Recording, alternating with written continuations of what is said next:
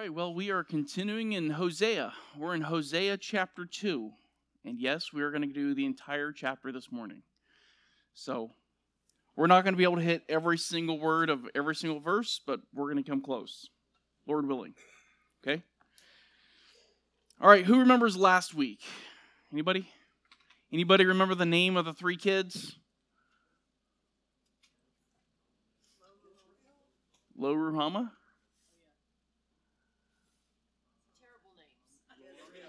Jezreel, Lo Ami, no compassion, not my people, and Jezreel. And Jezreel was a reminder of the bloodshed of Jehu, who went and killed not only the northern king, who he was told to kill, but he also killed the southern king, who he was told not to kill.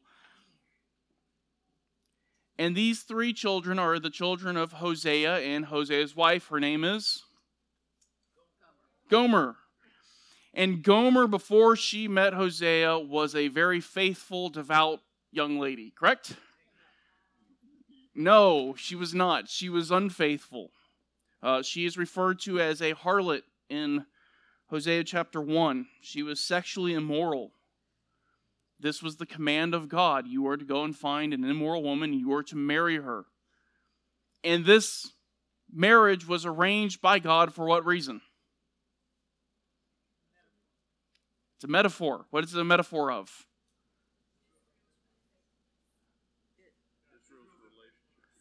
Yes, Israel's relationship with God. Israel is Gomer.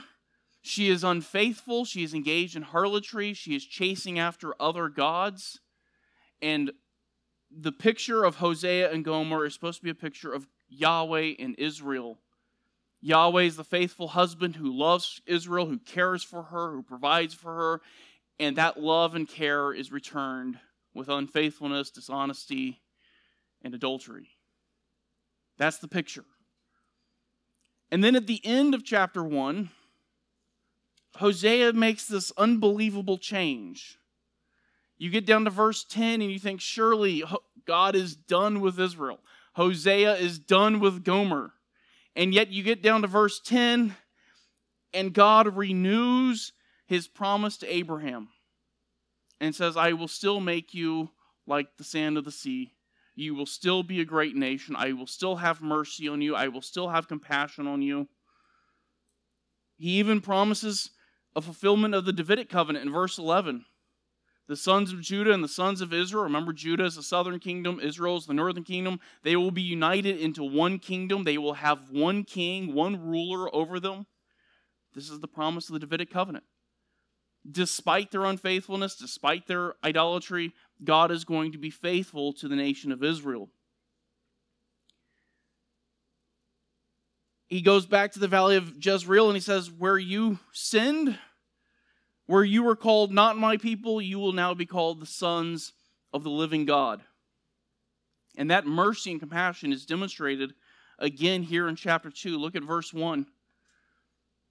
He says, say to your brothers, Ami, and to your sisters, Ruhamah. Anybody notice anything about that? Ami and Ruhamah. What are those? Ami is my people. Compassion. Yeah. Ruhamah is compassion, mercy. Ami means my people. These are two of the children. And he's changed their names. They went from not my children and no mercy, no compassion. And he says, there will come a day where you will look to one another and you will say, Ruhamah, you are a recipient of compassion. You are my people. And so he ties chapter 2 with chapter 1. But this also provides the introduction for chapter 2. Because now in the very next verse, he's going to tell them something else. And he's going to begin his indictment of the nation of Israel. And he's going to give an explanation of their relationship with Yahweh. Look at chapter 2, verse 2. Contend with your mother, contend, for she is not my wife, and I am not her husband. And let her put away her harlotry from her face, and her adultery from between her breasts. This is the first point on your handout, by the way. There are handouts. If you don't have them, they're out there. First point on your handout. Yahweh's message to the people. Yahweh's message to the people. God is going to use Hosea's children to bring this charge against their mother. You know that old saying, out of the mouth of babes? If your children come to you and confront you about your sin, it's even worse. It hurts more. The children here represent the people of Israel. The mother here represents the spiritual and political leaders of Israel. And so he tells them, go to your leadership, contend with them.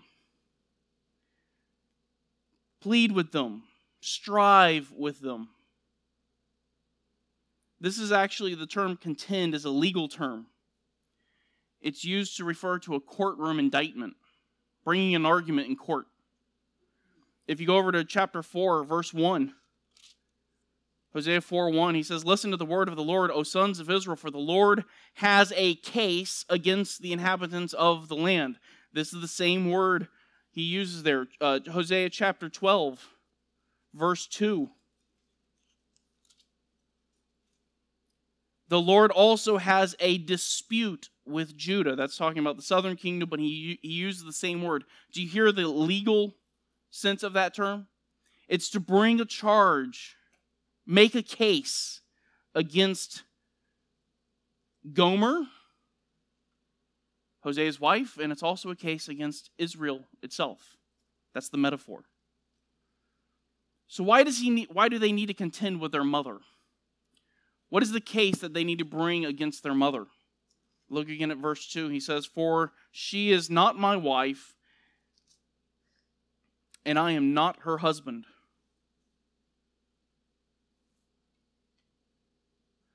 When he says this, I'm getting ahead of myself. He's not saying that he's divorced her. He's not saying the relationship is over. Just so we understand. The end of chapter 1 makes it clear God's not finished with the nation of Israel. But they are to bring this indictment. And when he tells the children of Israel, contend with your mother, what he's essentially saying is, indict yourselves. Bring a charge against yourselves and be honest about what you've been doing.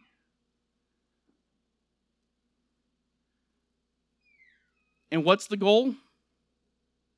Restoration. He says, and let her put away her harlotry from her face, get it out from before you, and her adultery from between her breasts. He uses very descriptive language. Stop going to these other lovers. Stop doing what you're doing. Go after your husband. Her children are to plead with her to repent, to turn from her sin, to go back to her husband. What happens if she fails to do that? What happens if if Gomer or the nation of Israel says, no, we like our other lovers, we like our other gods, we're going to stick with them? Verse 3. Or I will strip her naked and expose her as on the day when she was born. I will make her like a wilderness, make her like desert land, and slay her with thirst. God's going to expose her. Or if you use the metaphor, Hosea is going to expose her to everyone. Everyone will see what an unfaithful bride she has been. Israel will be exposed before the world. There will be nothing to cover her, nothing to hide her. In the second part of that, God promises to make Israel like an arid desert, a dry, parched land. It won't be fruitful. They won't have streams of living water. This likely refers back to their time in the wilderness, where God just left them in the wilderness wandering for 40 years. No food, no water. And you think, well, this is just a punishment on Gomer. Gomer's the one who's been unfaithful. Gomer's the one who's been involved in the adultery. But it's not just Gomer who faces judgment. It's the children. Verse 4. Also, I will have no compassion on her children, because they are children of harlotry. The children have been just as much engaged in this. The people of Israel have been just as much engaged in the idolatry. They have the same unfaithful heart as their mother. They have learned from their mother and they behave just like she does. They're complicit. They're involved in the false worship. And they have two choices. You can go and contend with your mother, you can repent of this, or you can join her in judgment. You can join her when God brings this judgment upon the nation. Look at verse 5. For their mother has played the harlot. She who conceived them has acted shamefully, for she said, I will go after my lovers who give me my bread and my water, my wool and my flax, my oil and my drink. This is the harlotry that she's been involved in. He's just explaining it a little bit more. She sought after these other lovers, and he gives the reason she was seeking after these other lovers. Why was she going to them? According to verse 5, why is she going after these other lovers? She thinks they give them what she needs and what she wants. There you go. Notice she says, I will go after my lovers. And by doing so, I will get my bread and my water and my wool and my flax, my oil and my drink. Who's at the center of this whole thing? Is it Yahweh? It's not even the false gods that she's chasing. The central issue here is her. These are her thoughts. God is providing insight into what she's thinking. Gomer's going to go after all these other lovers because she thinks that these other lovers are providing for her. She thinks that these other lovers are caring for her and giving her what she needs. And she pursues them out of pure self-interest. How can I get what I want? And she falsely believes that these other lovers give to her her daily needs. This is what Israel was doing. Israel was believing that there were other gods that could provide for them. Remember 2 weeks ago now, we talked about Israel, the political history of Israel. And Israel, about the time of this writing, was experiencing political and economic success under Jeroboam II. Anybody remember that slightly? Okay, they're going through a great revival. The northern kingdom is prospering politically. They're prospering in their military. They're having great economic success. Their farms are doing really well. And that prosperity is what was fueling her idolatry. Because she believed that it was another god who was providing it to her, a god named Baal. Or, if you say it like most of us, Baal. Either one you want to use. Who is this god of Baal? Anybody know who Baal is? Or Baal? In ancient myths, Baal was depicted as a mighty warrior king. And it was said that he controlled the elements of storms. He can control the wind and the rain. He can make rain fall on your land. Listen to some of the titles he had. Mightiest Baal, mightiest warrior, the Lord of the storm cloud, rider of the clouds. He controlled storms. He controlled the rain and the weather. Now, in an agrarian society, a God who can control the weather is a God you want to make sure is happy with you. Because your crops depend upon rain coming. Your livelihood depends upon rain. There was an ancient legend, the legend of Kirtu, Kirtu. So I could be pronouncing that wrong. Kirtu. Listen to how this legend speaks of Baal. A source of blessing to the earth was the rain of Baal. Rain is precipitation. And to the fields the rain of the Most High. A delight to the earth was the rain of Baal, and to the fields the rain of the Most High. They believed this God was the God who would make the rainfall, that would make their crops grow. And so because Baal controlled all of these factors, they had to appease him. They had to keep him happy. How do you keep Baal happy? Well, sometimes you kept him happy through sacrifices.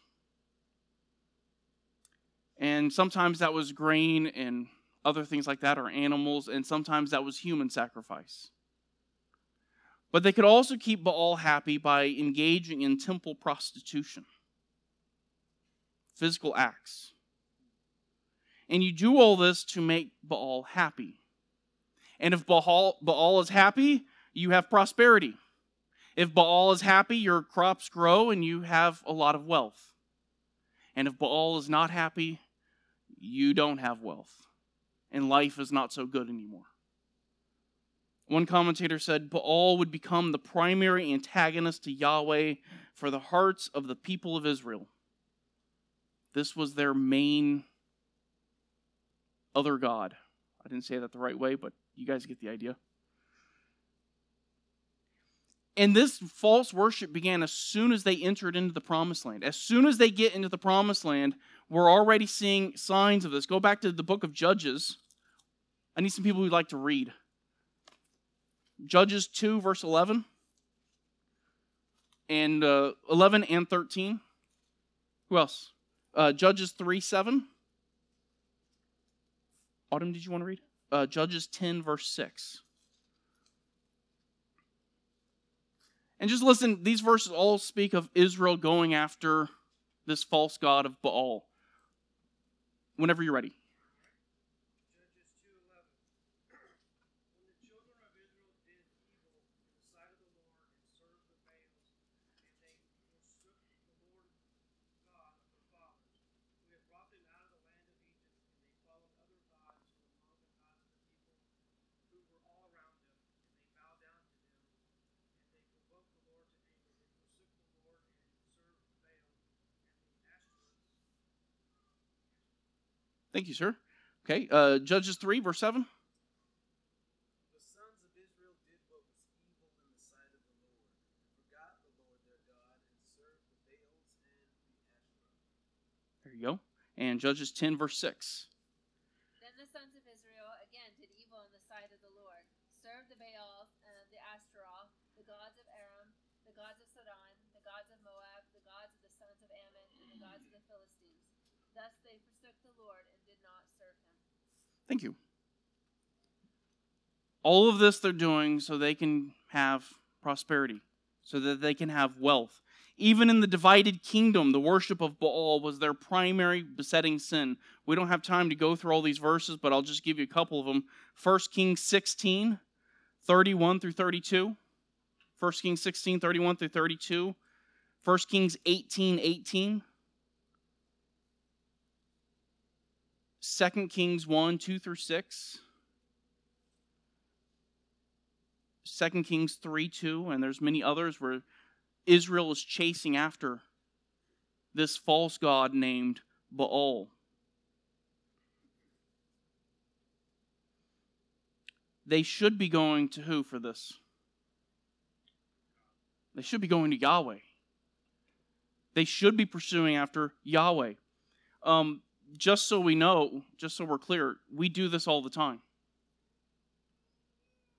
This is not something that's unique to the nation of Israel. We have these desires that we want so much, these things that we think we need, and we think we can achieve these things with something or someone other than God. And so instead of pursuing after Christ, like he said, seek after my kingdom and all these things will be added to you. Instead of doing that, we say, well, I'm going to go and make this happen by sinning. I'm going to go get what I think I need by rejecting God. It's the same idolatry. You just changed the name of your God.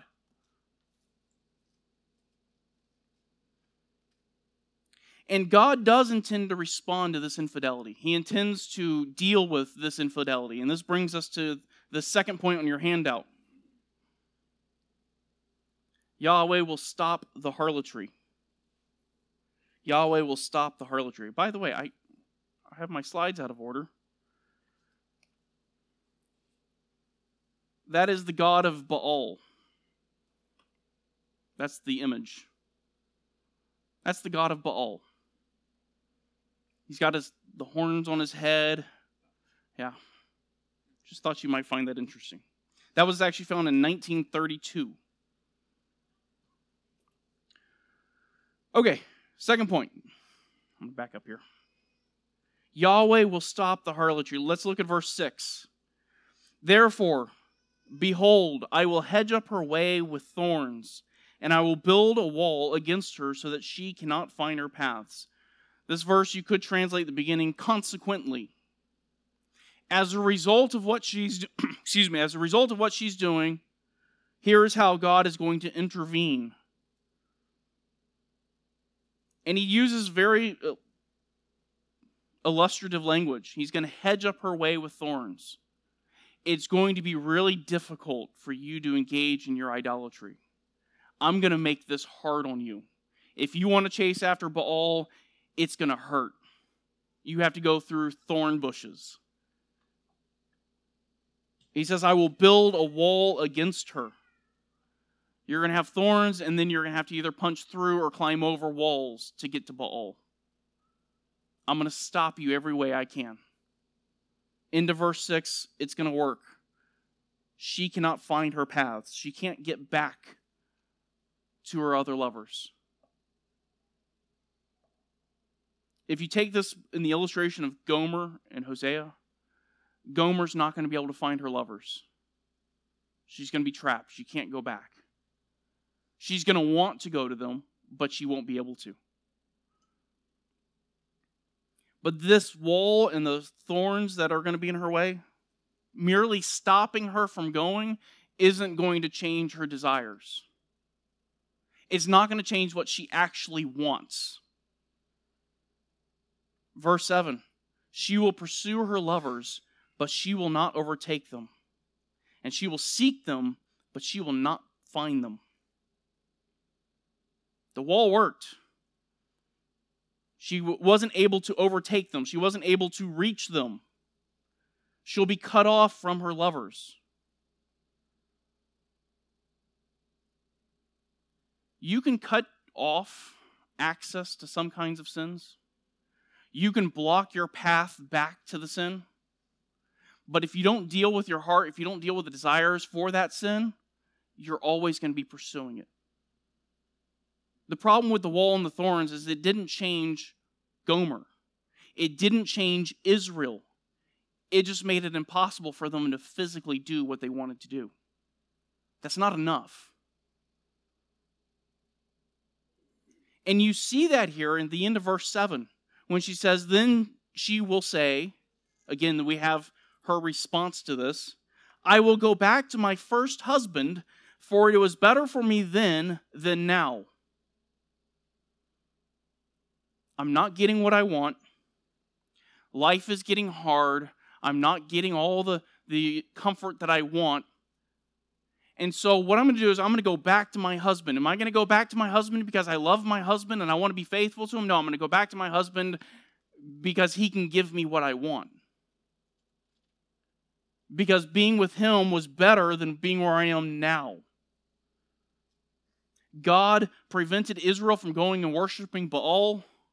Their life started getting difficult, and instead of saying, we need to repent, we need to turn our hearts back to God, they said, well, we're going to go back to Yahweh merely so he can give us what we want. It's like the ancient version of the prosperity gospel. This is not a genuine repentance. This is not a genuine turning from sin. It's only seeking after material blessings. There's no desire here for her husband. There's no desire here for God. There's no love. There's no affection. This is merely superficial. Just give me what I want. And we can see that 2 Kings 17, verses 6 through 23. We don't have time to go through that. 2 Kings 17, 6 through 23. If you read through that, that's at the fall of the northern kingdom. And there's no indication that they have any desire for repentance. There's no indication that they have any desire to actually love Yahweh and serve Him. It's not a genuine repentance because it's not based in a true knowledge of God. This is the acts of ignorance. And I'm not just making that up. She actually believes that her provision is coming from other lovers. She believes that Baal is the one providing to her. This brings us to our third point. Yahweh will stop his provision. He built up a hedge. He put some thorns out there. It kind of worked. And I think this is actually a further explanation of the wall and the thorns, to be honest. Look at verse 8. For she does not know that it was I who gave her the grain, the new wine and the oil, and lavished on her silver and gold, which they used for Baal. All of the provision, all of the material prosperity, all of the wealth that they were enjoying came directly from God. Everything Gomer was enjoying was coming directly from Hosea. It was her husband that was providing for her. Verse 8, he says, she does not know. The she here is actually plural. It's referring to all of the people of Israel. And he said, okay, well, if this was ignorance, why does God judge it? If this is just they didn't know, he says, for she does not know. If she doesn't know, why isn't there teaching? Why is there this hard hand of discipline that's coming down on them if this is just merely ignorance? Because this is not the ignorance of a little child. This is willful ignorance.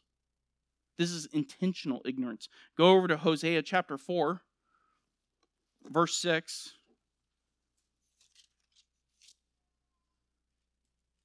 My people are destroyed for a lack of knowledge. Because you haven't been taught? Because you have rejected knowledge. I also will reject you from being my priest, from serving me. This is willful, intentional. They know better. They're just pretending like they don't know. Have you ever done that? You know it's sin, but you convince yourself otherwise.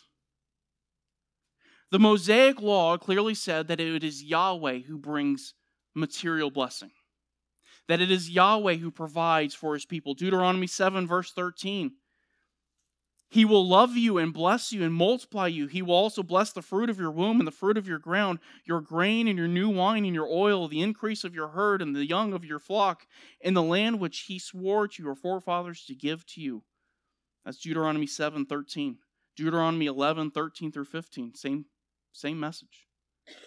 They had been told repeatedly, all of these things come from Yahweh. If you are receiving them, it is because Yahweh is giving it to you. Deuteronomy 26, 1 through 11, same message. Their ignorance was intentional. They knew better. But they decided to attribute their prosperity to Baal. Why would someone do this? What happens that makes someone do something this foolish? Because if you're just looking at this from the outside, you're like, why? What's the point? Why would someone do this? Any ideas? Everyone else's? Peer pressure?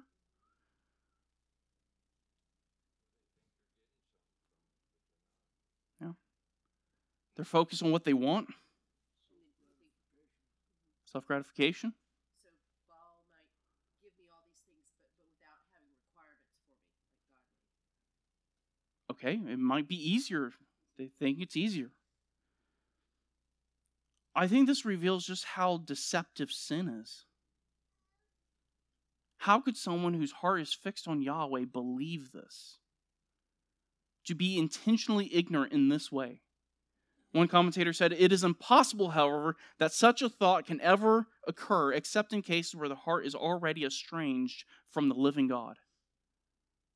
A heart that's truly in love with God, in love with Yahweh, would never do this. This is a heart that's already captivated by some idol. It's already captivated by something other than God. She didn't recognize the source of her provision, but she did something else. Look at the end of verse 8. Yahweh speaking, "And lavish on her silver and gold, which they used for Baal."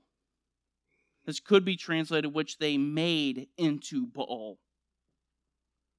God gives them all the silver and gold, and instead of using it to worship Him, instead of using it to glorify Him, they take that same silver and gold and they turn it into an idol. And they begin to worship the idol as God. Hosea chapter 8, look at verse 4. "They have set up kings, but not by me. They have appointed princes, but I did not know it. With their silver and gold, they have made idols for themselves, that they might be cut off." Hosea 13, verse 2. "And now they sin more and more and make for themselves molten images, idols skillfully made from their silver, all of them the work of craftsmen. They say of them, 'Let the men who sacrifice kiss the calves.'" Apparently in the worship of Baal, you would go and you would kiss the idol. What are these calves? Go back to Hosea 10, verse 5. We discussed this in the very first week. The inhabitants of Samaria will fear for the calf of Beth Aven. Indeed, its people will mourn for it, and its idolatrous priests will cry over it, over its glory, since it has departed from it.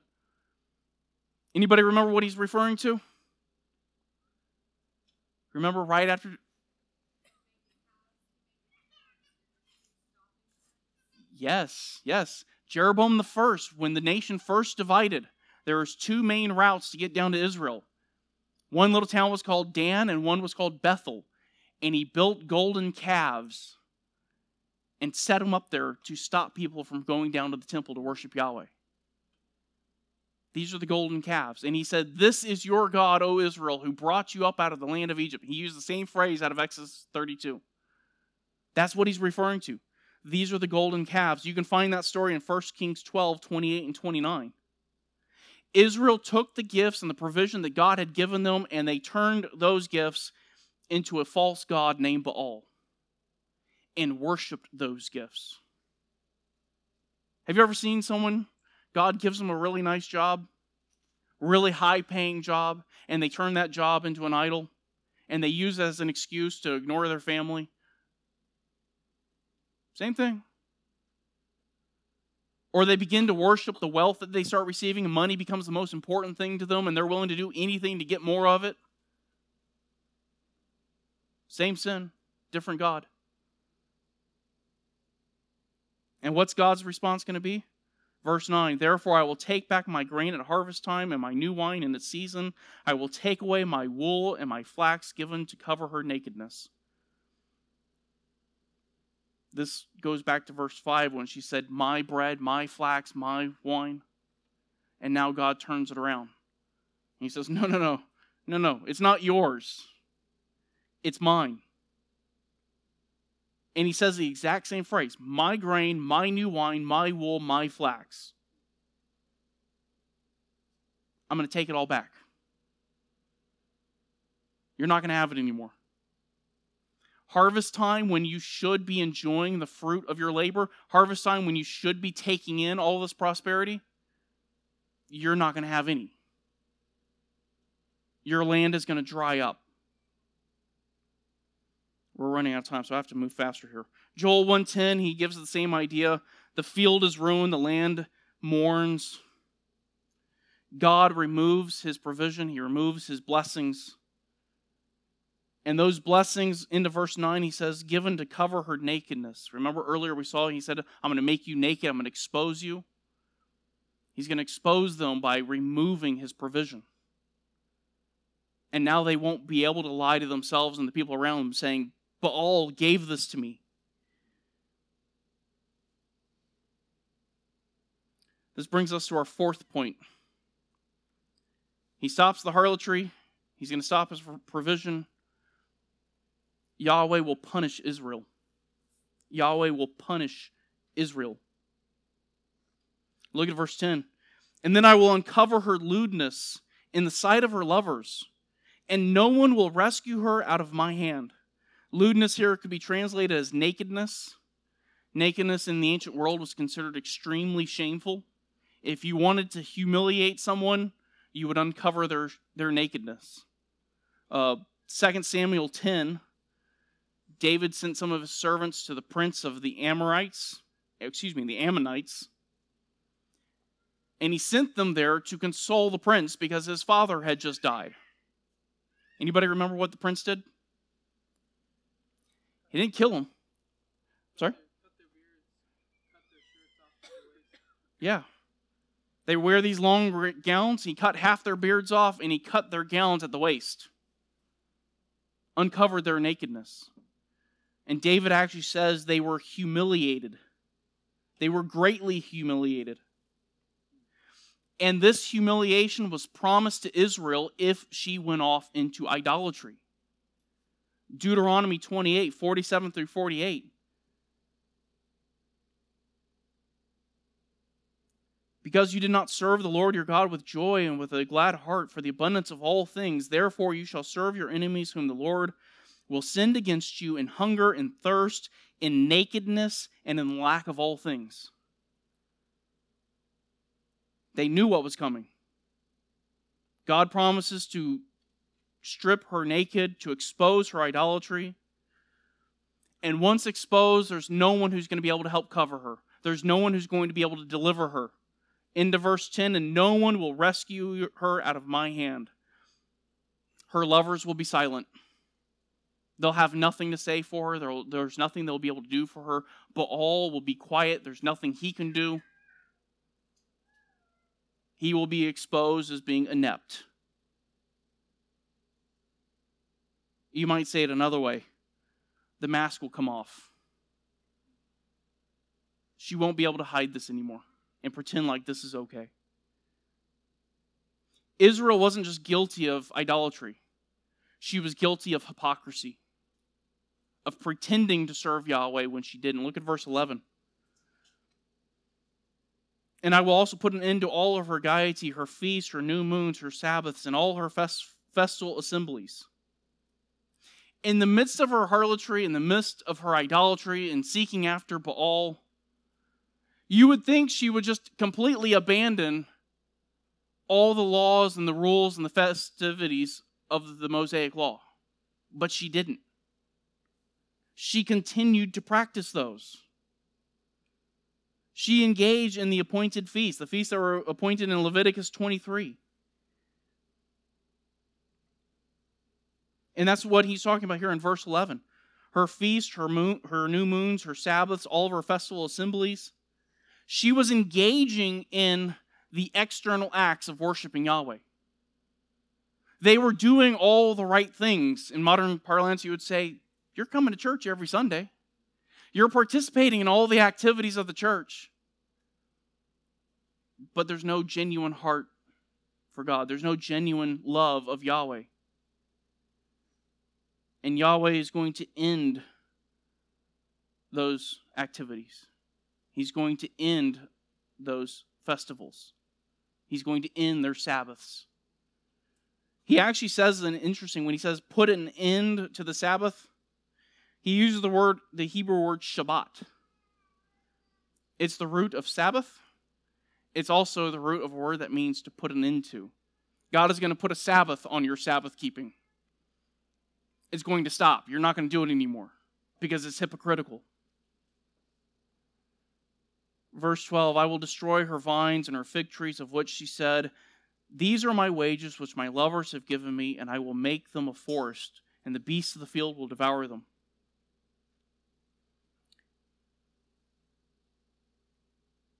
Remember, this is an agrarian society. And what he just told them is, I'm going to destroy your livelihood. Your fields, your vineyards, all of those will be destroyed. They won't produce any fruit anymore. You're not going to receive any of the material blessings that you want. Habakkuk 3:17, he gives the same idea.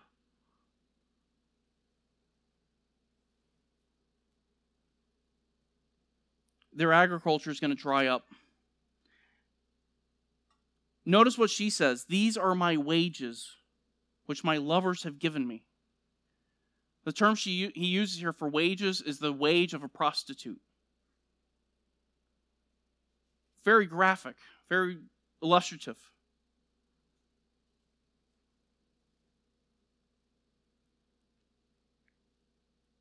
Hosea 9:1, for you have played the harlot, forsaking your God.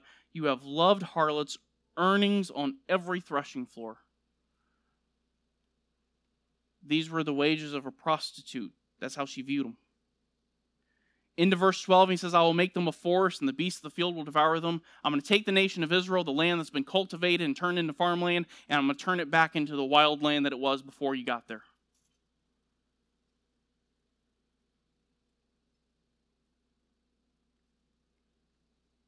Verse 13, I will punish her for the days of the Baals, when she used to offer sacrifices to them and adorn herself with her earrings and jewelry and follow her lovers so that she forgot me, declares the Lord. This is the climax of the whole section.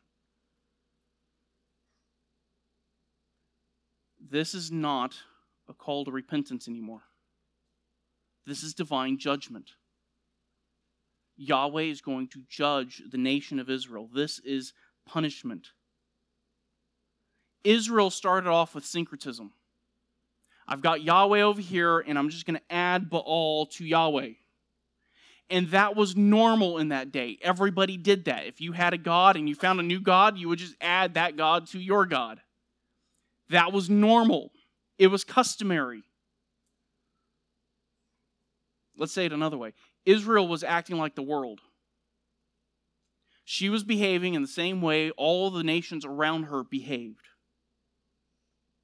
She was accommodating their practices. This was the pragmatic way to behave. It was easier to accept Baal than to be in conflict with the other nations.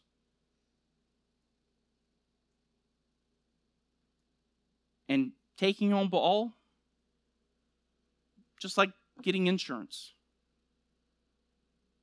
I'm just going to do everything I can to ensure that I get what I want, that I get what I need. And eventually, that turned into full-fledged idolatry. Eventually, it went from, I'm adding Baal to Yahweh, to, I just have Baal. You can't worship a God of the world and Yahweh at the same time. You can't have two gods. You're going to love one and hate the other. And that's where Israel ended up.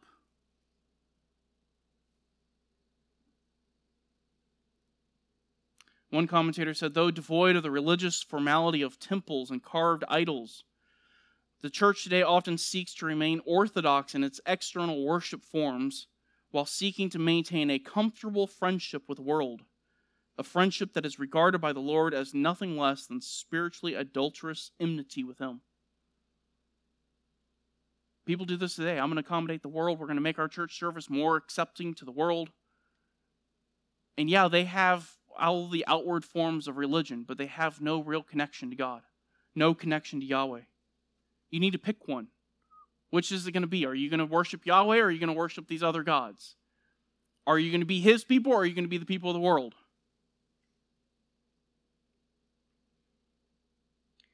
Now you get to the end of verse 13 and you might think, well, God's made His case. There's no hope for Israel now. Israel's done. Hosea should just be done with Gomer. Just divorce her, get it over with, be done with it, move on with your life. There's no need for you to suffer anymore. He's been a faithful husband, and that faithfulness and that love has been returned in unfaithfulness. If that's what you're thinking of any other husband other than Yahweh. Hosea now turns. Remember I said he changes his narrative quickly? And now there's another drastic change. The darkness of Israel's infidelity is now contrasted with the brightness of Yahweh's love. And this brings us to our fifth point. Yahweh will allure Israel. He will allure her. Verse 14, he says, "Therefore, behold, I will allure her, bring her into the wilderness, and speak kindly to her." You might say it this way, I will seduce her, in a positive connotation. This faithful husband who's been slighted, betrayed, and humiliated by his unfaithful wife now says, I'm going to woo her again. I'm going to attract her back. I'm going to persuade her. Come into the wilderness with me. He says, I will speak kindly to her. I will speak words of comfort and kindness. Literally in the Hebrew, I'm going to speak to her heart. I'm going to tell her things that I know will bring her comfort and peace.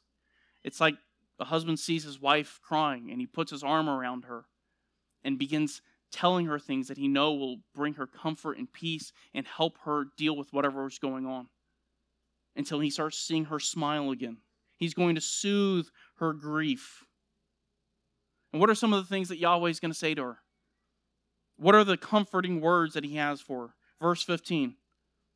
Then I will give her her vineyards from there, and the valley of Achor as a door of hope. And she will sing there as in the days of her youth, as in the days when she came up from the land of Egypt. All of the judgments that we just read about in 2 through 13, all of these are going to be reversed. They're all going to be turned around. Israel will be returned back to her land. She would be scattered when Israel fell, and then she will be returned back to the promised land. Anybody remember the Valley of Achor? Anybody know what happened there?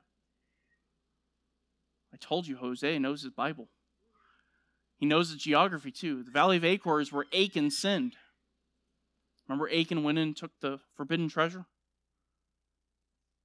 It's actually mentioned there. I think that's in Joshua 7. Yeah. 7:24 through 26. And he says, there in the Valley of Achor, when you return, you will sing as in the days of her youth. When they came out of Egypt, all the worship that they were doing in their first couple of days on the trek. This place of trouble, the Valley of Achor, will now be a place where they experience blessing and peace. And they will sing and they will worship Yahweh. Verse 16, it will come about in that day, declares the Lord, that you will call me Ishi, and will no longer call me Baali. That day refers to the day of the Lord. This is in the future, when the Messiah returns. On that day, you will call Yahweh Ishi. Anybody know what Ishi means? Who has a reference Bible? My husband, yeah. Israel's not going to look to her lovers anymore. She's going to turn back to Yahweh and say, you are my husband. And you will no longer call me Baali. Baali is my Baal. They were actually referring to Yahweh as Baal. They'll have a new relationship with Yahweh. Israel will commit herself fully and exclusively to Yahweh. Notice verse 17, for I will remove the names of the Baals from her mouth, so that they will be mentioned by their names no more. Israel will be done with the idolatry. Baal will be finished. All the false worship will go away. He's going to reverse all of the judgments he's announced. This is going to be a full restoration. Verse 18, in that day I will also make a covenant for them with the beasts of the field, the birds of the sky, and the creeping things of the ground. And I will abolish the bow, the sword, and war from the land, and will make them lie down in safety. Has this happened yet? Has God abolished war? Are they living in peace in Israel? This couldn't have happened yet. This is a promise yet to be fulfilled. I'm going to abolish the bow. I'm going to get rid of all war. In 1:5, he promised to break the bow. That is, to break their military might. Here he's not saying I'm going to break the bow. I'm just going to get rid of it. You're not going to need a military anymore. They're going to have true human peace. They're going to lie down in safety. Okay. But surely somewhere Israel did something to earn this, right? You notice how between verses 13 and 14 there's no mention of repentance? There's no mention of good works. There's no mention of rituals and sacrifices that they did to appease God. From 14 to the end of the chapter, there's no mention of Israel doing anything to earn this. This is unilateral, unconditional restoration for the nation of Israel.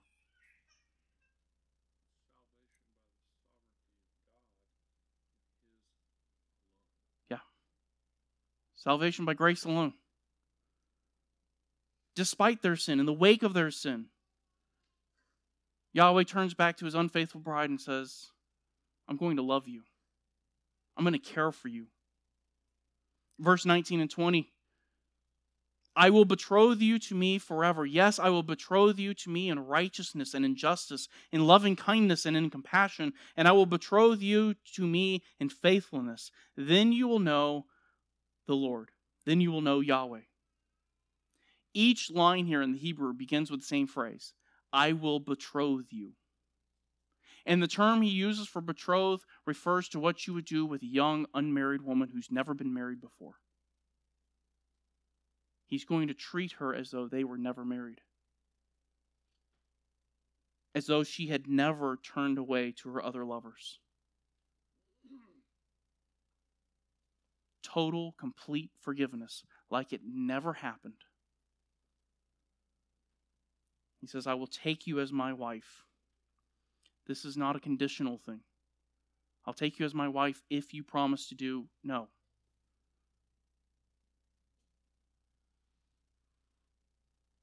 God promises to marry her, to love her, to show her loving kindness and compassion, despite all of her sin, despite all of her failures. That brings us to our last point. Yahweh will have compassion. Verse 21 and 22, he says, it will come about in that day that I will respond, declares the Lord. I will respond to the heavens, and they will respond to the earth, and the earth will respond to the grain, to the new wine, to the oil, and they will respond to Jezreel. Yahweh's compassion to Israel is depicted as a response. God is said to respond to the heavens. That is to say, God's going to make the heavens pour down rain. And the earth is going to respond to the rain. It's going to produce new grain and new wine, new oil. And then he says they will respond to Jezreel. Jezreel is the name of Hosea's first child. The name here actually refers to sowing or scattering seed. Israel would be scattered when the nation fell to Assyria. Here he reverses that and says, you're going to be scattered or sowed back into the promised land, back into the land that God gave you. And if you think that's just linguistics and someone's just playing around with words, just look at what he says right after that. I will sow her for myself in the land. I will also have compassion on her who had not obtained compassion. And I will say to those who are not my people, you are my people. I'm going to sow you back in the land. The judgment will be reversed. You will keep the land you were given. God depicts the children here as being fully restored. Jezreel, the very first child, is restored at the end of verse 22 and the beginning of verse 23. Lo Ruhamah, no compassion. The second child is restored. She will receive compassion. And the third child, Lo Ami, not my people, will once again be called my people. Full restoration. Everything taken care of. Like I said, these promises aren't going to be fulfilled today. They're certainly not living these promises out right now with rockets flying over their heads. These are going to be fulfilled in the millennial reign. What did Israel do to deserve this? Nothing. Nowhere in the Old Testament do you find any mention that Israel deserves this. You find the exact opposite. They don't deserve it. These are unconditional promises made by God to his people. Undeserved and unmerited. Anybody know where these verses are quoted again? These verses at the end of this chapter are quoted somewhere else. Revelation? No. It does start with an R, though. Romans. Yeah, flip over to Romans 9. The Apostle Paul quotes this. Let's start in verse 23. He speaks of our being saved. Romans 9:23. And he did so to make known the riches of his glory upon vessels of mercy, which he prepared beforehand for glory, even us, whom he also called, not from among Jews only, but also from among the Gentiles. As he says also in Hosea, I will call those who are not my people, and her who was not beloved, beloved. And it shall be that in the place where it was said to them, you are not my people, there they will be called the sons of the living God. Just like Israel was fully restored to God after her sin, after her unfaithfulness, so too you and I do not deserve the blessings we receive. The salvation that you have been given. 1 Peter 2. Verses 9 and 10.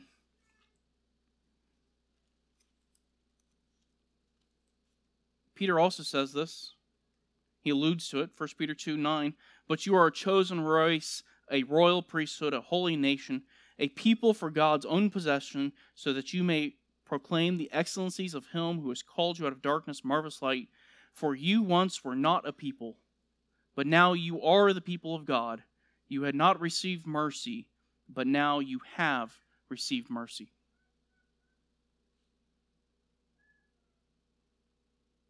Just like Israel. Unmerited, undeserved, unconditional. God makes promises to you. Those promises are made to you through the new covenant, through the Messiah. They are dependent upon his faithfulness, not yours. Israel can no more lose her promises than you could lose the promises God has made to you. Any questions? Comments? Stunned into silence. Okay. It's like the gospel in that chapter, the whole gospel. Yeah. I mean, you can go to the first half of Hosea 2, and it's everybody in this room. And the second half, Paul points to that and says, same salvation. Salvation in the Old Testament was by grace alone to undeserving people who could never merit it for themselves. So where does repentance fall into that? Because when you say that Israel doesn't show any repentance, but in our salvation we are called to repent. So Yeah. where does that fall? Yeah, her question is, where does repentance fall in? Because obviously in the New Testament it says you need to repent, right? Repentance is a part of... Repentance comes with salvation. So faith is given as a gift. And the way faith behaves is it repents. Israel, when you go through and you look at when the Messiah returns, it says they will look on him who has been pierced, and they will mourn for him as an only child. So there will be repentance. But I think he leaves that out merely to show this isn't based on their repentance. God's promises aren't the result of, oh, you repented now? Okay, now He's doing that just to show this is all of grace. That's a good question. Yes? In answer to that also, I would say that the last line there, and they will say, you are my God. That is a fruit of repentance. That is a fruit of salvation, declaring that you are my God. But you can't say that unless And he was saying, and they will say, which is evidence of repentance. It's a fruit of repentance. They had a change of mind and a change of behavior. All right, well, if you have any questions, feel free to see me. We're actually 10:01, so we need to end it here. Let me pray, and we'll get going. Father, we thank you for your mercy. We thank you that you are a faithful God, that you are compassionate to us, even though we don't deserve it. We can never earn it. And you've demonstrated that mercy and compassion through the nation of Israel, through your dealings with Hosea. So we just ask that you would help to keep our minds focused on you, to not be tempted and drawn away from you to the things of this world or to other false gods, but that we would keep our heart solely devoted to you and to Christ, and that we would worship you in spirit and in truth. And we ask this in Christ's name. Amen.